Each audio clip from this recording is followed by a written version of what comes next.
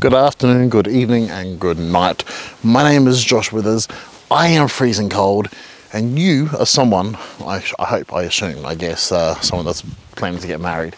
And today, I wanted to just give you a little bit of an insight into one of the possible ways you can do that. We call it eloping. This is the Rebel's Guide to Getting Married. And eloping, we're talking about eloping. How to, what not, the who, what, where, why, when. It's actually not that hard.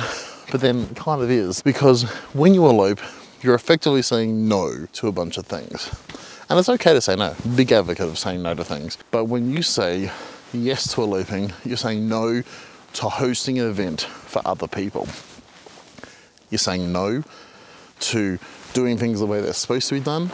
You're saying no to the wishes and the desires of your parents, unless of course your parents desire you get married, then epic. You're saying no to tradition, and you're saying yes to celebrating and creating your marriage in an intimate and a personal way to you.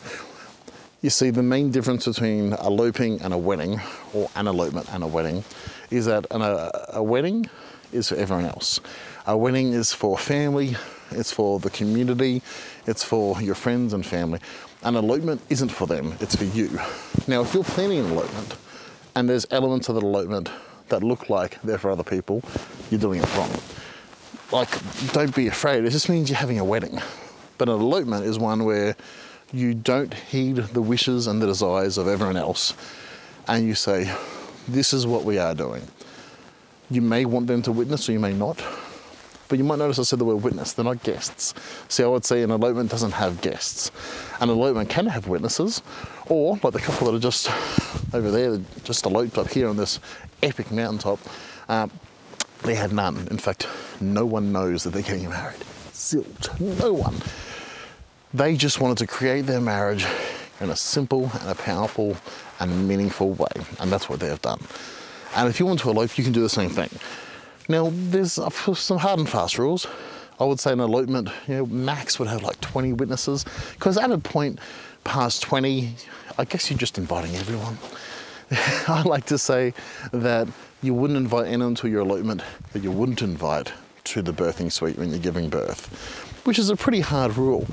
But at some point past that 10, 20 mark, you're hosting an event for everyone else, which is fine, but that's called a wedding. And an elopement isn't for them, it's for you. Now, great way to elope is to tell no one, to run away to somewhere like New Zealand. I can highly recommend it. Give me a call, it'd be great. But you don't have to run away. You can do it in your backyard. You can do it at a cafe. You can do it at the registry office if you want to. That's a bit boring and weird though. Do it in a way that matters to you. Do it in a way that is intimate and personal to you. Because that's at the heart of your elopement, is you. Not just you, but the two of you, both of you. What are your values? What's important to you? And honestly, I hope you spend more time talking about that than you do planning a wedding or elopement. That you would talk about what is important to us? How do we get married? How do people like us get married? How do our people, our family, and when I say family in that context, I don't mean mum and dad, I mean you as a couple. You as a family unit, how do we celebrate important things? And once you figured that out, well then you can elope. Or you can get married in a wedding. And they're both amazing ways. My name's Josh Withers. If you do want to elope, let me give a bit of a plug for the Elopement Collective, elopementcollective.com or Elopement Collective on Facebook and Instagram. That's my wife and I, we love it, and we're big fans of eloping. But I'm also big fans of getting married in a wedding. The biggest fan I'm of is you doing you. So as long as you're doing you, nothing else matters. This has been the Rebel's Guide to Getting Married. Please tell everyone that this exists.